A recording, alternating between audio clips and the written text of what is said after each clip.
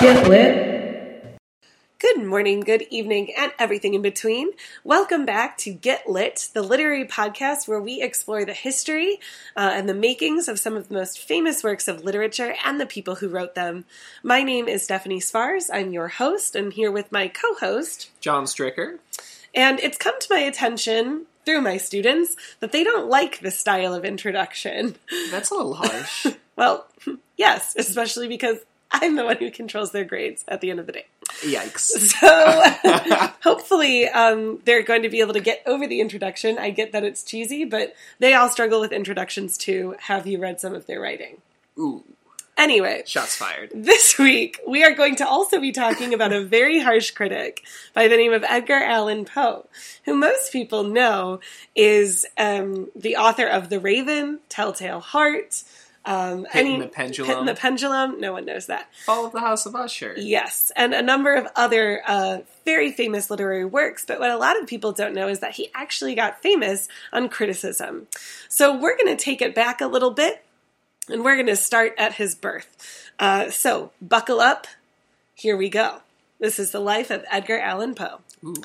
Edgar Allan Poe was born January 19th, 1809 in Boston, so he's a nice East Coaster. His life started out fine until he became a toddler, and then it went downhill, and it really didn't get any better. I think he coasted through those young years, and then it really hit the bricks as a toddler. Yeah, it was rough. Yeah, it was hard. So he winds up being orphaned as a toddler. His father abandons the family, and a couple of years later, his mother dies. So he's taken in by a tobacco merchant by the name of John Allen and Frances Valentine Allen, who live in Richmond, Virginia. Unfortunately, they were not able to afford, or maybe just didn't like, multiple other children, so they only took Edgar, not his other siblings. The other siblings went somewhere else. So Edgar and his family were effectively split up by the time he was like 5 years old. That's terrible. Well, we now know why. And these people just came to the orphanage and were like, this one. I want Edgar. Only that. Right, only Edgar. Thank you. Wow. Yeah, so likely influenced a lot of his work and writing later on. So he grows up, and the Allen family, in addition to giving Edgar his name, Edgar Allan Poe, also give him quite a nice upbringing. He's raised, they have money, so he's able to kind of have a somewhat normal childhood after his not normal toddlerhood. So in 1826, Poe grows up. He attends the University of Virginia, and due to the fact that he got into gambling pretty heavily, maybe didn't like school the first time, he actually winds up dropping out because he's not able to pay his debt of being in school. This is the third author in a row that has dropped out of school, Stephanie. Okay, we're going to do somebody next week who has like 6 degrees. There we go. Okay. We have to balance it out. Students, you're wonderful people. Please stay in school. Please finish high school at least. This is not a good PSA. That's fine. I'm trying. So, he unfortunately drops out of school, and he falls in love with this woman named Elmira Royster that he meets around this time. They get engaged, which is very exciting, until she runs away with another man. Oh my gosh.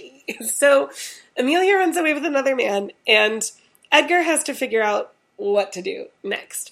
So he pens, I think, honestly, one of his best works called Tamerlane. It's a beautiful poem. It's unbelievable. And he writes this when he's 18. I would highly recommend, folks, if you've not read Tamerlane, wildly outstrips The Raven, in my opinion. So he does what a lot of folks wind up doing kind of when they need a direction, and he joins the military. But he gets kicked out after 2 years in the military for any number of things. And as a result of him getting kicked out of the military, he comes into some conflict with his adoptive father, who actually winds up disowning him completely. Gosh. After he drops out of the military. He drops out of like West Point, where his adoptive father encourages him to go, and that kind of causes a severe break between his adoptive family and himself.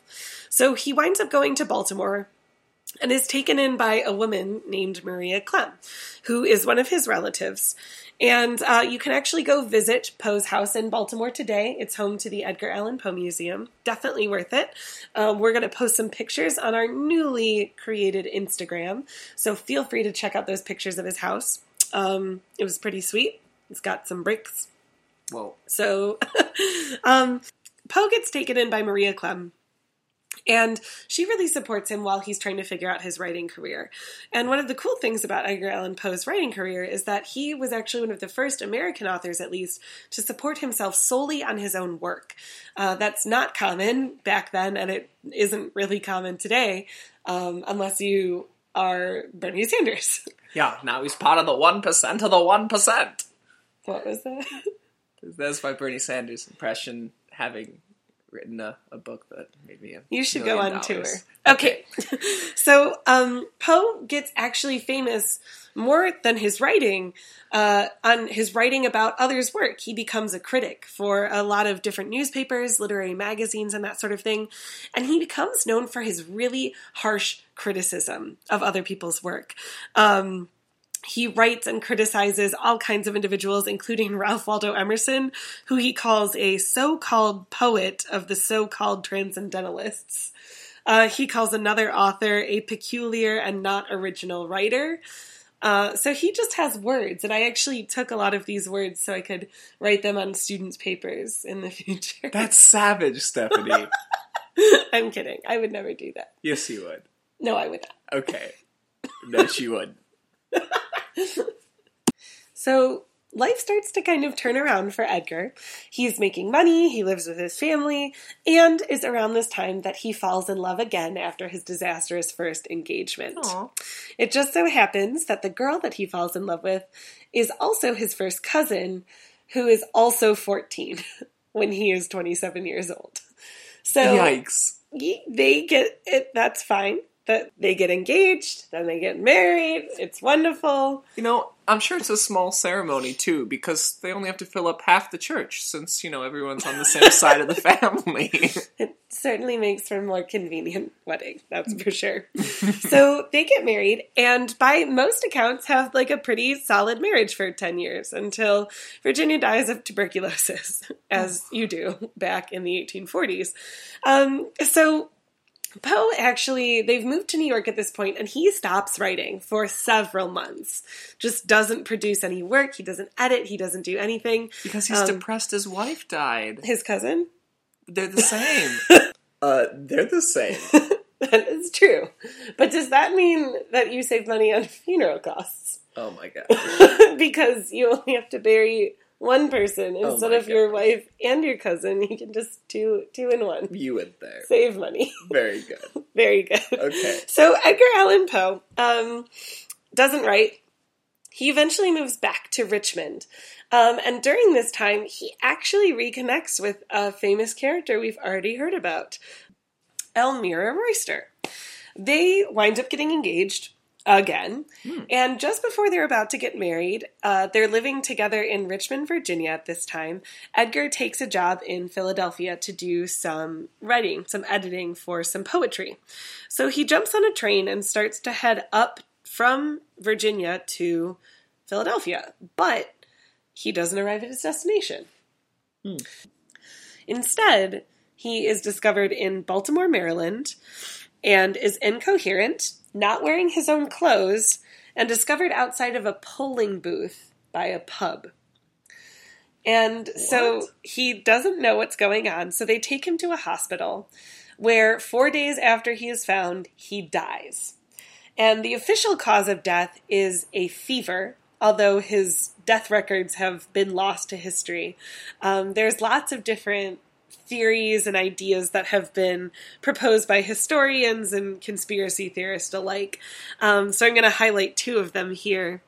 One of the theories that people have is that he actually died of a brain tumor, undiagnosed brain tumor, and they discovered this when about 70 years after his death, they decided that they wanted to put his grave somewhere else. He's buried in Baltimore in Maryland, and they decide they want to make his grave a little bit nicer, a little more grand.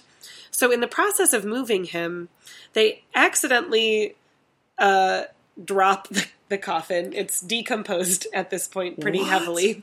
So the thing falls apart.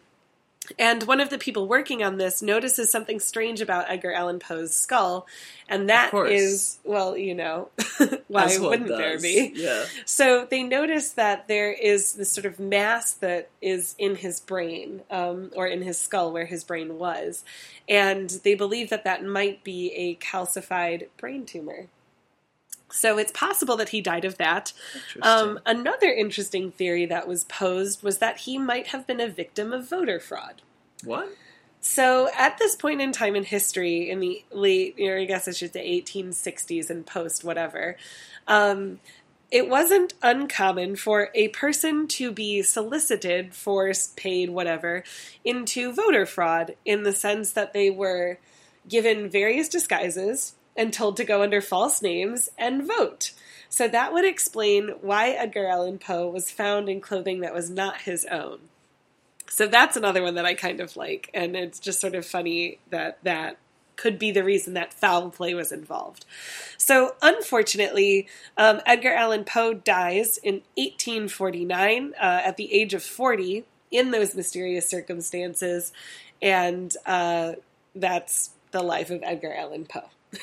So in his death, he was remembered by Rufus Griswold, who was sort of in charge of his work after he died, which is interesting because they were pretty infamous for having feuds with one another. And he publishes Poe's obituary, actually, in the New York Tribune. And I love this because it starts, Edgar Allan Poe is dead. He died in Baltimore the day before yesterday. This announcement will startle many, but few will be grieved by it. What? So Poe maybe got like what was coming to him when he was really harsh in his criticism, because that was the start of a very short eulogy that Griswold wrote for Oh my gosh. So that's fine. And this was his friend?